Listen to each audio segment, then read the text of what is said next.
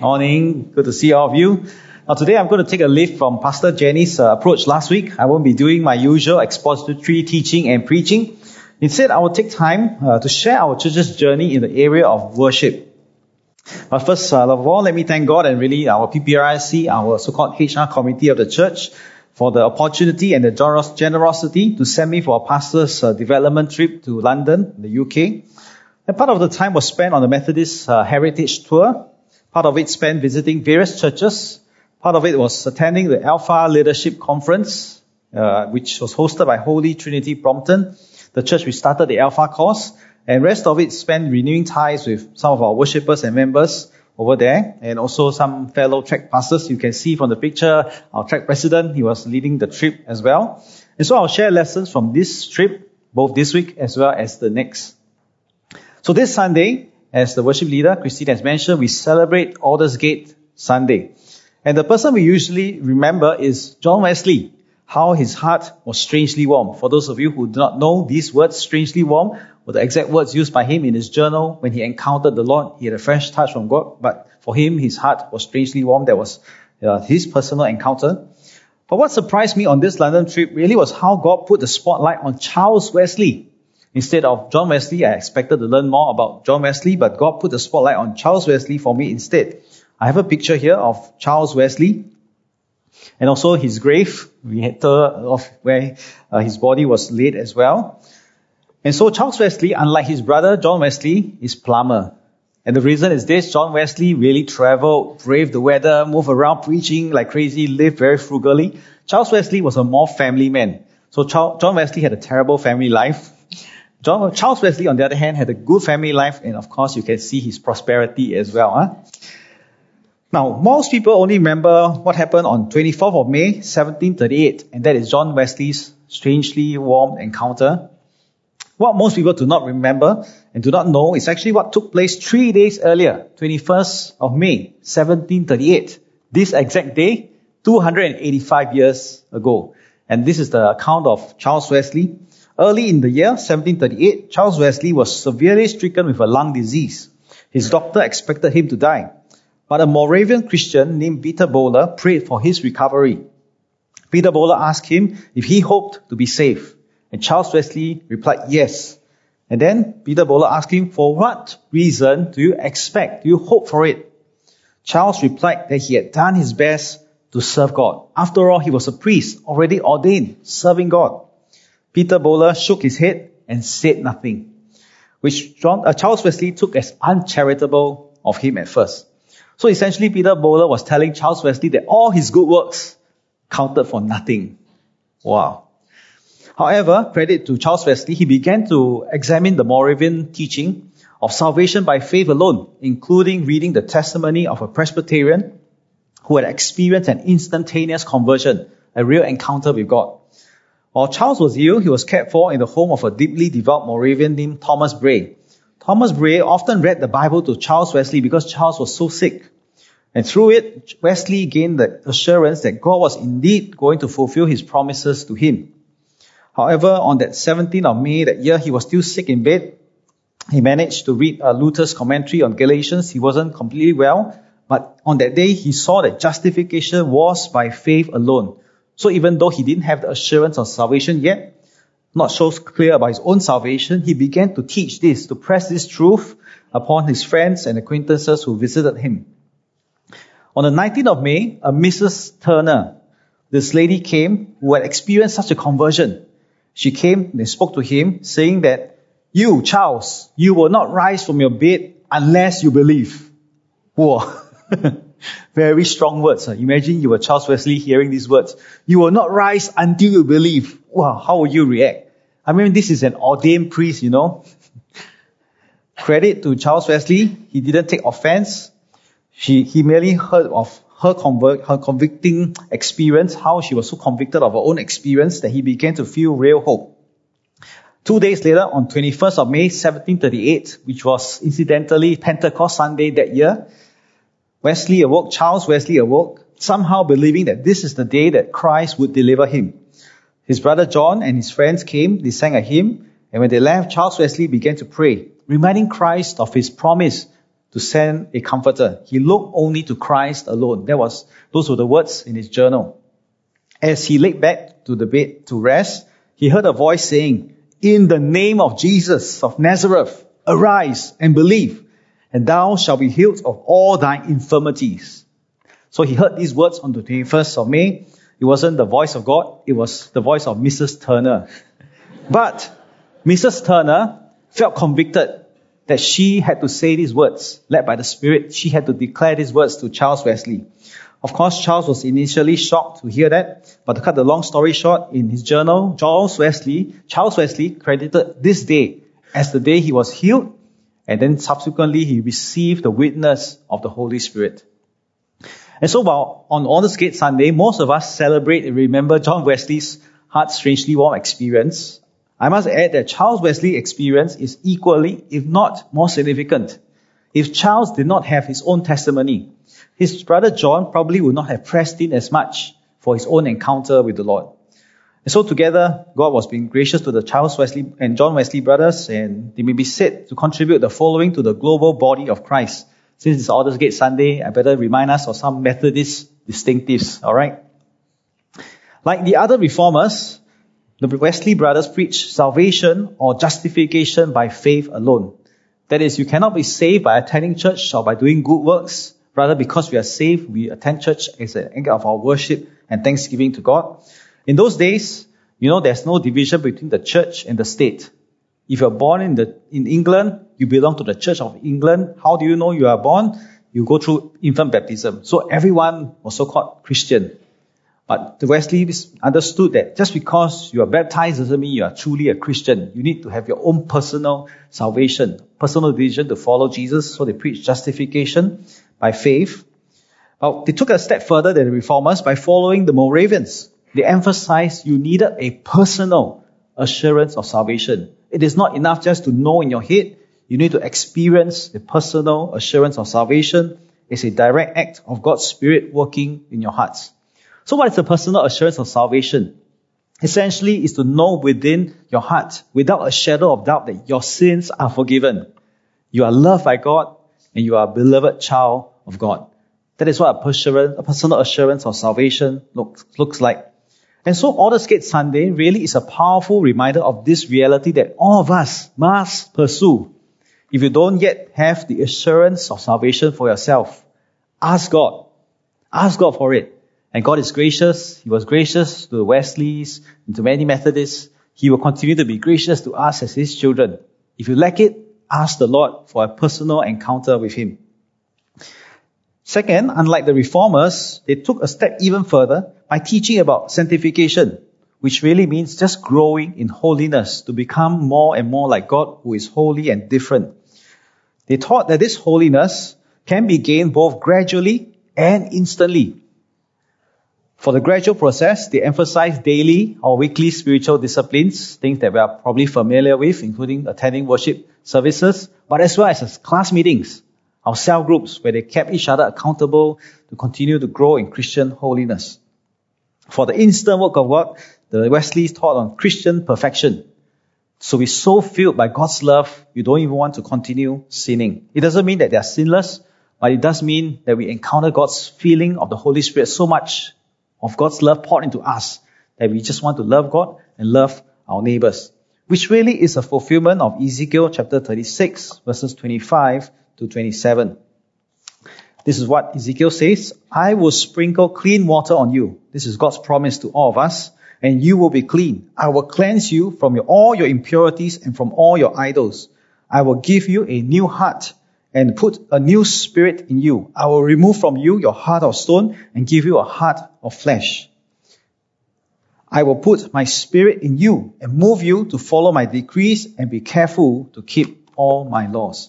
So that's what Aldersgate, that Christian perfection really is like. God's Spirit filling us, changing our hearts anew. So to summarize, this is what the Methodist movement was like. While John Wesley and his preachers proclaimed really the Methodist message through preaching, Charles Wesley was the one who carried the Methodist message through the hymns that he penned. Scholars estimate conservatively, he wrote at least 6,000 hymns. If you're generous, 8,000 hymns. These are the hymns that he penned in those days. And of course, we mustn't forget the Methodist people themselves who carried the Methodist flame through their testimonies. One of the reasons why the class meeting was growing was because each of them was testifying to their own personal assurance of salvation. God was changing them, transforming them, and so the fire spread, both in Britain, but all the more in the US.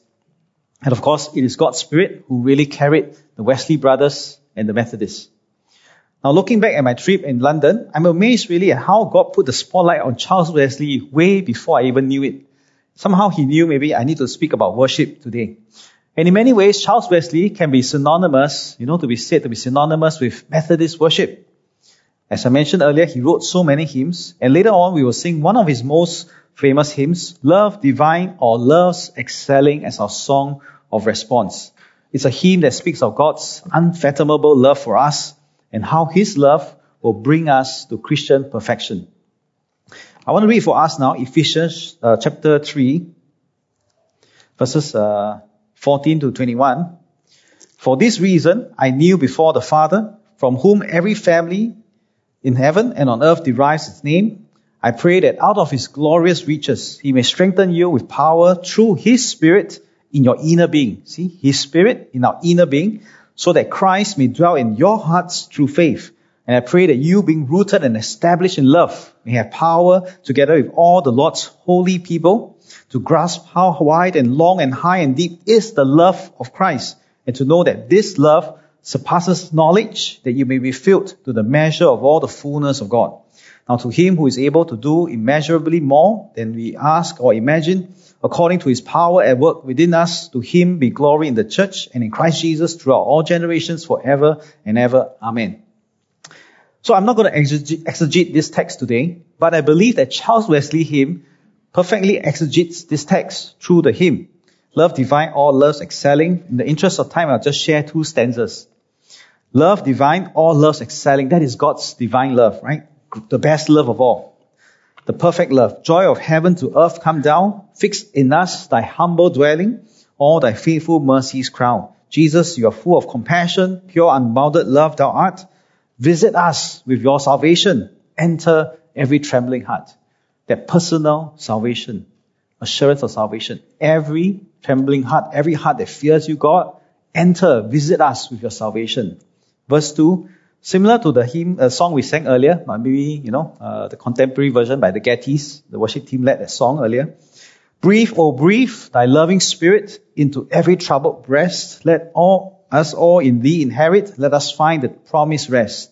Take away the bent to sinning or the love of sinning. See the new heart.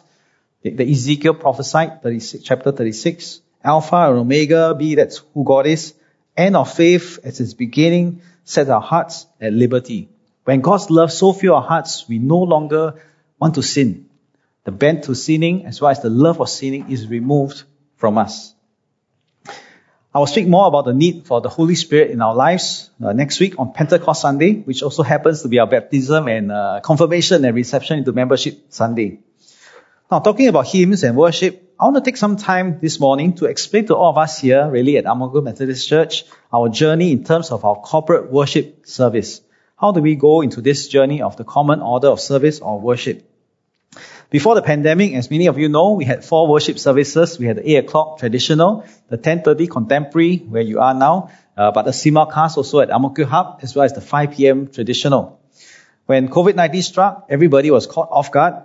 And back in that year, 2020, if you remember, we had very little information about this virus, right? Everybody panicked, and from the government's point of view, we were all unvaccinated, and slowly they started to restrict gatherings and eventually called for a circuit breaker. Remember? Circuit breaker. And so you remember also that the weeks and months leading up to the circuit breaker, the government started imposing limits on public gatherings, including worship services. Naturally, our church was impacted as well, and due to the rapidly evolving situation, the pastor's office took over the worship services completely. Even after the circuit breaker, the government kept public gatherings very controlled for a long time. Maybe nowadays we forgot, but it was controlled for a long time. At one stage, worship services were either fully recorded, because we were just not allowed to have so many of us gather, or kept to 50 pax. Remember those days? We only had 50 pax allowed in church. And then 30 minutes was the time limit, that we set for ourselves. And I always remember the government will make the announcement very nicely on Friday so that we can have the time one day to respond or to react on Sunday. But jokes aside, but really, it was due to this, rapidly changing circumstances and lack of resources, because large groups, like the whole music team here, that was not possible. At a certain period in time, were not allowed to have such big worship teams. And so we developed this common order of service or worship.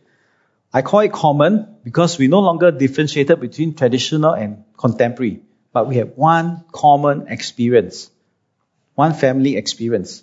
Of course, we all hope that the pandemic will end sooner rather than later, but as it turned out, it lasted 2 years, around 2 years.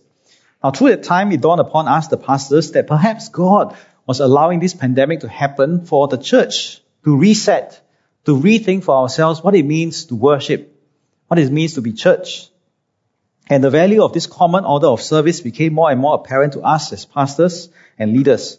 And so today I want to take some time to share the reasons why we have kept to this common order of service, even though the pandemic is over and we are now in the endemic stage. We learn to live with the virus. Now, first of all, I want to apologize that this explanation didn't come earlier. Maybe you could explain it last year, but better late than never. And in the past few months, we started conversations and dialogue with the leaders at every level, the church executive committee, but also the zone leaders, and then the cell leaders, and also the worship and music ministry.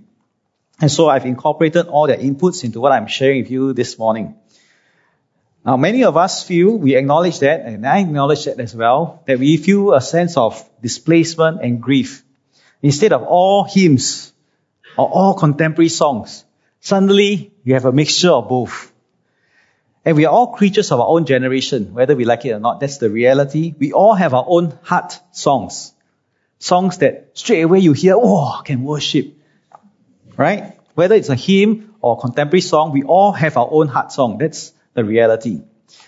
And so when we have a common order of service, it doesn't mean that we will have 50% hymns, 50% songs, that 2 of each. No, that's not what it means. Really, it's the whole order and not just the song segment.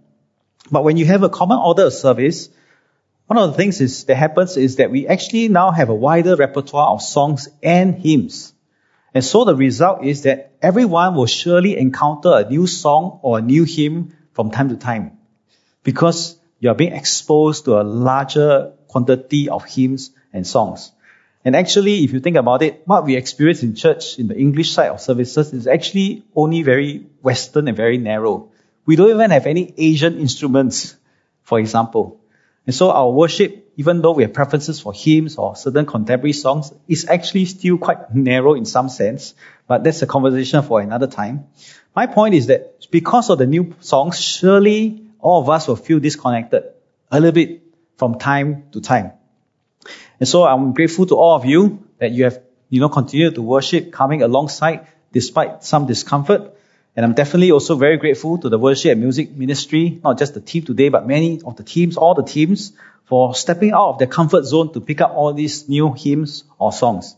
Now, if you put yourselves in their shoes, actually it's not that easy, right? Because if you are classically trained, it's not that easy to learn to flow. But if you are kind that flows, it's not easy to learn to read the musical scores.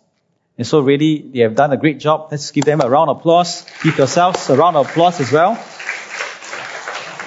for journeying alongside. And so now I'll present to you some reasons really for keeping to this common order of service. 3 of them are theological, pastoral reasons, and 1 of them is a practical reason. Now first, worship service is a lot more than musical style. We are supposed to worship in spirit and in truth. If you came early enough, in the pre-service loop, we actually talk about John chapter 4, verse 23-24. We are to worship God in spirit and in truth.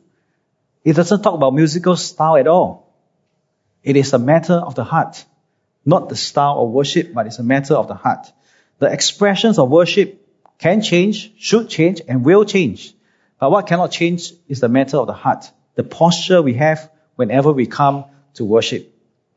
And so part of the intention behind keeping this common order of service is really to force us to re-examine our hearts whenever we worship.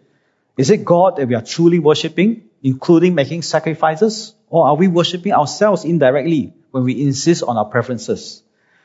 But I'm proud again to say that, we learn to walk with God more and more closer by choosing, to continue to worship despite our discomfort.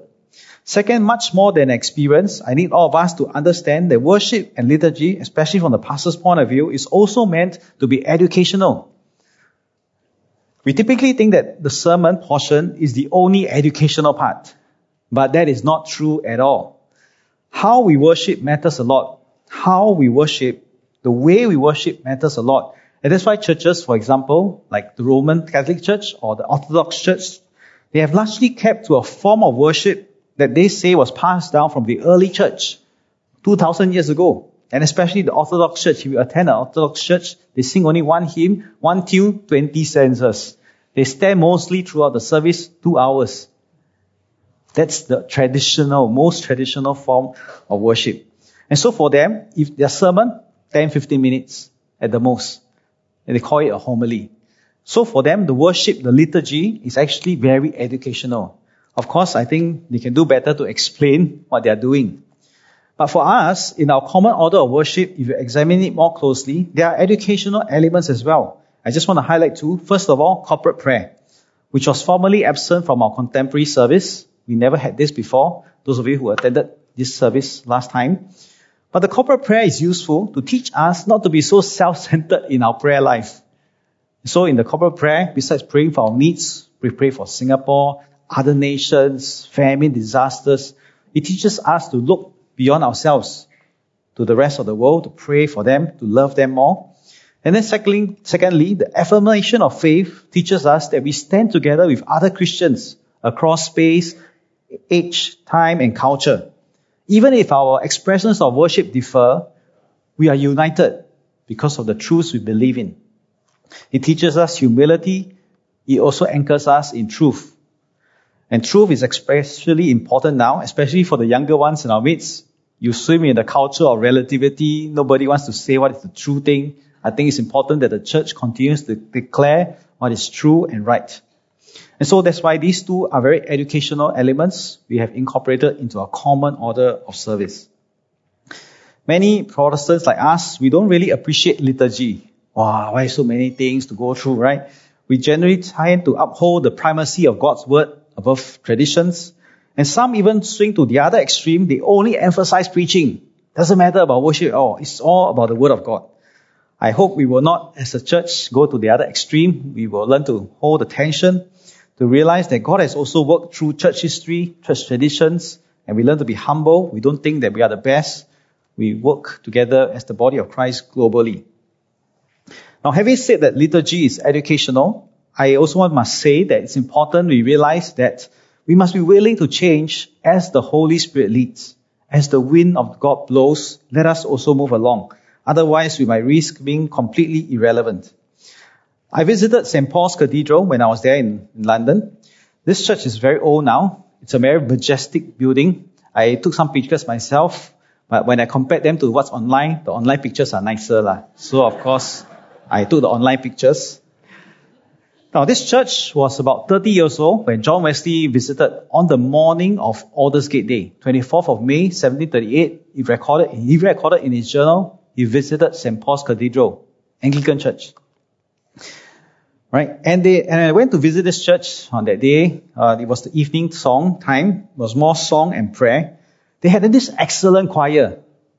But the people, the worshippers, we were merely spectators. Why? For a large part, the choir sang in Latin. No translation. Don't know what they're singing about. Yes, they're praising God wonderfully. But the rest of us, we are just spectating. We cannot participate in the worship. In addition, there was a huge literal distance between the choir and us. Imagine I was still outside the sanctuary and the choir were up here, 2 rows facing each other, worshipping God. Really hard to participate in worship. Sure, I think the church is still faithful in its worship to God, but to the rest of the world, unfortunately, it becomes like a spectacle. And a lot of people are queuing outside as tourists, going into the church just to see how beautiful the structure is. Is that the kind of church we want to be? I think it's quite important as well to note that John Wesley did not encounter God at this St. Paul's Cathedral. It was in the evening when he went to Aldersgate Street in a society meeting where like-minded Christians were gathered to really worship God. It was at that evening that God encountered John Wesley. Now, John Wesley's story himself, he eventually built a chapel in London, which became his HQ during the months of winter, especially when it was cold. He would not go out preaching, especially when it's old. He would just be based there. Today, the tourist worshippers outnumber the locals, who are mostly elderly. Beautiful chapel on the left, as you can see, but the numbers are few. Mostly foreigners who are, again, tourists. Yes, Christians, but they're really just to see what's happening. In contrast, Holy Trinity Brompton, Anglican Church, using an old building, but they refurbish it, they installed lights, screen, sound system. And so when I entered it for the first time, I was a bit taken aback. Wow, all this stained glass. But in front of the stained glass, the screen, then got lights and everything. Whoa, a bit jarring. But nonetheless, it was vibrant. It was packed. It was full of people. It was alive. No doubt part of it is due to them honoring the Holy Spirit. After all, the Alpha Course has this Holy Spirit weekend. I think if you honor the Holy Spirit, the third person of the Trinity, God always does something for the church. And so if you step into the Holy Trinity Brompton, you might think to yourself from a certain angle, hey, so disrespectful. How can you do this to the building, the church of God? How can you do this? Sacrilegious. But let me ask all of us, do you want a beautiful house with no one living in it? Or do you want maybe a not perfect house, messy, but full of life, full of relationships, full of love? I think the answer is pretty obvious. And so as a church, we must, even as we uphold certain traditions, also at the same time be willing to go where the Spirit of God leads us. Third reason why we kept to the order of worship is that the church is meant to be intergenerational. Here at Ang Mo Kio Church, we call ourselves, a Methodist family after God's heart. That's our vision. And just like our natural biological families, as the spiritual family, we need to learn to accommodate to each other's interests and preferences as a spiritual family. Just think of your own family gatherings. Does everyone get their way at a family gathering? No, right? You have to cook all kinds of dishes to cater to everyone. Very troublesome. In some ways, in many ways, church is like that as well. We learn to set aside personal interests. We learn to enter each other's world, see from their point of view, and learn to embrace the common and larger good. A bit of a history lesson here about the contemporary service. If you do not know, years ago, actually, especially for the younger ones, Christian songs a lot of them were based on scripture. Scripture songs taken from the words of scripture, and we learn to sing it. For example, therefore, being justified by faith, we have peace with God, right? So we used to sing those songs some decades ago. We wrote songs based on scripture. But the Holy Spirit came and renewed the church in the 70s and 80s. And so the contemporary service, so-called, actually was birthed as a charismatic renewal movement. The Holy Spirit came and new songs naturally were birthed because people fell in love with God afresh. They wrote new songs. Unfortunately, over time, the charismatic renewal became synonymous with the young, because it was the younger people who carried it, became a subgenre of Christian music even. So much so that later on, many churches, in trying not to lose the young, started contemporary services. And our church did the same thing as well. We started the contemporary service really to be more in touch with the younger ones. But actually, if you understand the history, it was meant to be a charismatic song service, not so much the style. And while it may have been very well-intentioned, including our church, I believe eventually we also see that it may have created certain divisions and generational gaps in the church when various groups started having their own services. But this problem is not really just recent. In the late 19th century, the Sunday school movement was birthed. At the time, of course, it included adults, but over the years evolved so that Sunday school was seen a lot by just as educating the children. With the young people being threatened, starting of contemporary services or youth services, what many churches now have is what we call the Mickey Mouse church model.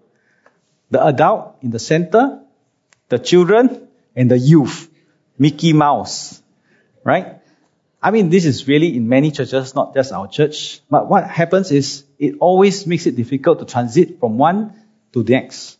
And that's why along the way, there are people who fall out. And so each generation, I don't blame anyone. We are trying to do the best with whatever God has given to us. We try to steward. We think it's probably right at the time. We also understand each generation needs their own expression. But I hope we see that actually we need to integrate across generations. It's not easy to do so. And so we see some value that we learn to sing the hymns and songs of other generations. Whether you're young or old or not, we all learn the songs that are not familiar to us. And that's what I'm hoping to build in us, empathy as well as unity. To learn to listen to a different song, genre, type, different from our generation, and yet remain united. And from God's point of view, this unity is really a testimony to the world that God is alive and at work within us. Not easy, of course, and we pray that God will help us in this journey to grow in empathy and unity as the family of God here. Fourth reason, the practical reason, as Singapore ages, and of course our church is not exempted as well, the pool of people available to serve at the traditional services has dwindled significantly. It was getting harder and harder to find people to serve. And so combining the worship and music ministries has helped to resolve this tension somewhat. It is not fully resolved, and we still want people to continue to come forward to serve, but at least it has mitigated some of these concerns. And so these are the four reasons why we have kept to this common order of service. It's better late than never, but I'm explaining to us these reasons now. Now, riding on this common order of service, the pastors and leaders, we then agreed, to leverage on the global church's liturgical calendar. Since we're already on a common order, why not accentuate how our worship services can better capture the mood of the different church seasons? In Singapore, we only have two seasons, hot season and rainy season. Or you can think durian season and non-durian season. But in the church calendar, actually there are many seasons. Let's have the picture up on the screen. It's an oversimplified diagram, I must say, but I think it's good for illustration purposes. The liturgical or church calendar actually begins in Advent, which is near Christmas. Not January, not in autumn like the US in fall. No, it's actually much later in the year. That's the start of the church calendar. Advent is the time of waiting, trusting in God, waiting for the Son of God to arrive, for us the second coming. And then later on, we have, of course, the famous stuff, Lent, Easter, Pentecost. And there's a long season of ordinary time. If the first part is about the story of God, the second part is about the story of God's people. And each of these seasons, actually, if we understand it better, has a certain mood that will help to carry that season. So Advent and Lent, more contemplative. Pentecost, for example, more celebrative. Easter, we celebrate as well. But there's the long time of just going through the motion. And that's where we call the common time, ordinary time. So following this, if we understand this seasonal thing, it can also serve an educational purpose. I just give one example of faith. How faith may play out in these various seasons. For example, in the season of Lent, it's a season of discipline, self-denial. But it expresses faith because we believe that man does not live on bread alone, but by every word that comes from the mouth of God. So we exercise faith as Singaporeans. We are so trained to pursue, to provide for ourselves. Lent teaches us to trust God that He will provide for us through our fasting. We believe that God will provide for our needs. And for those of us who don't like structure, Lent season is a good time to train discipline. And we all need discipline in our Christian lives.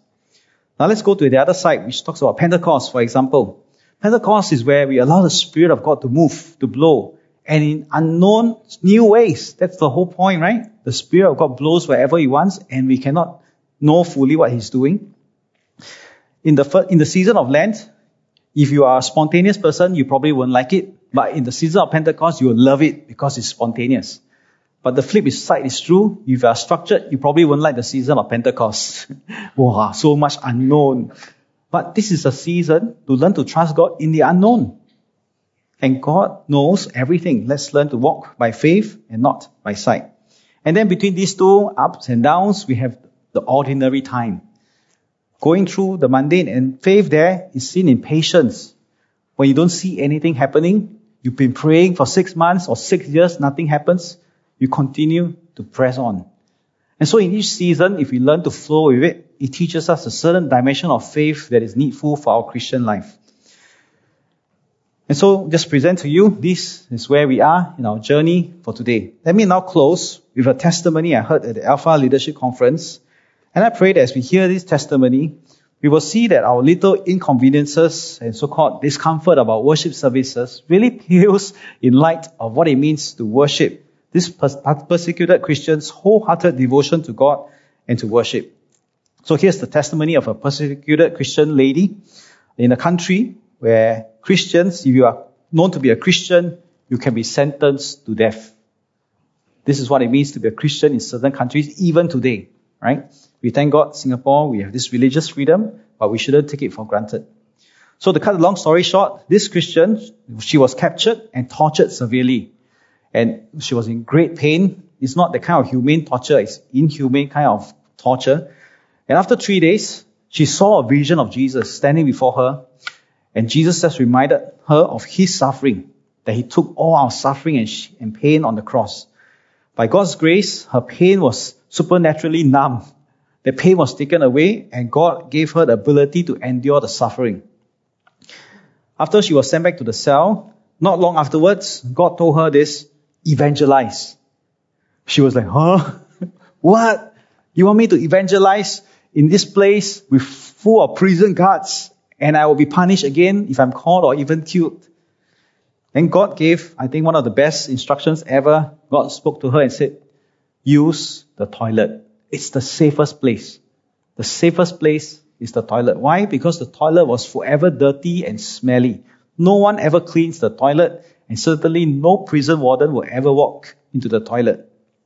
And so one by one, she began to evangelize in the toilet.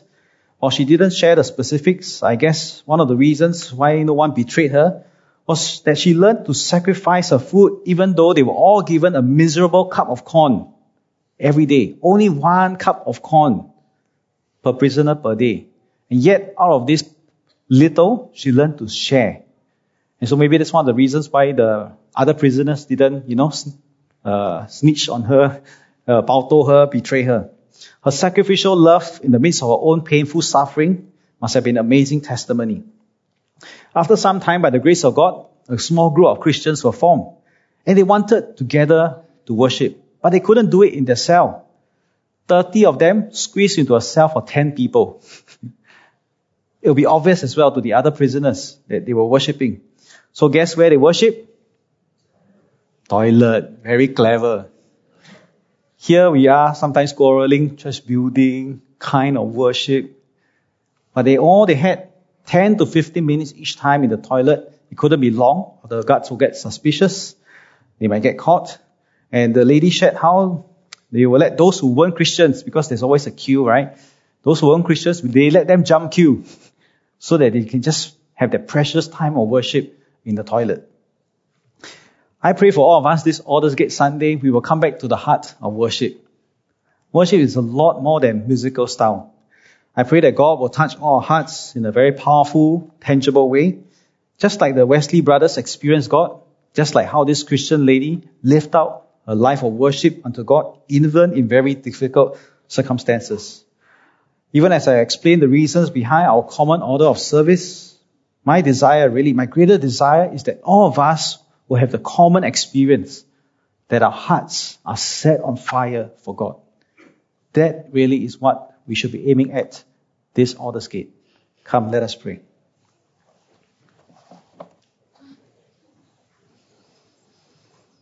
Lord, I have spoken a lot this day.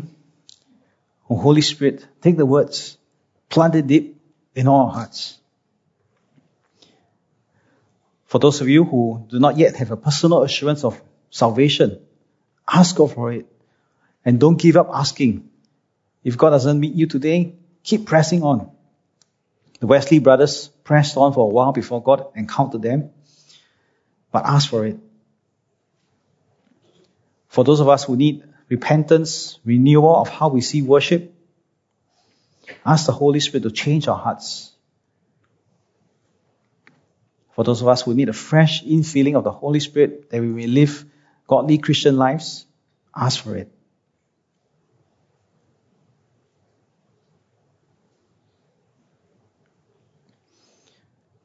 Let us pray. Lord, we are so thankful for the work you have done through the Wesleys. But Lord, we are not satisfied with the past.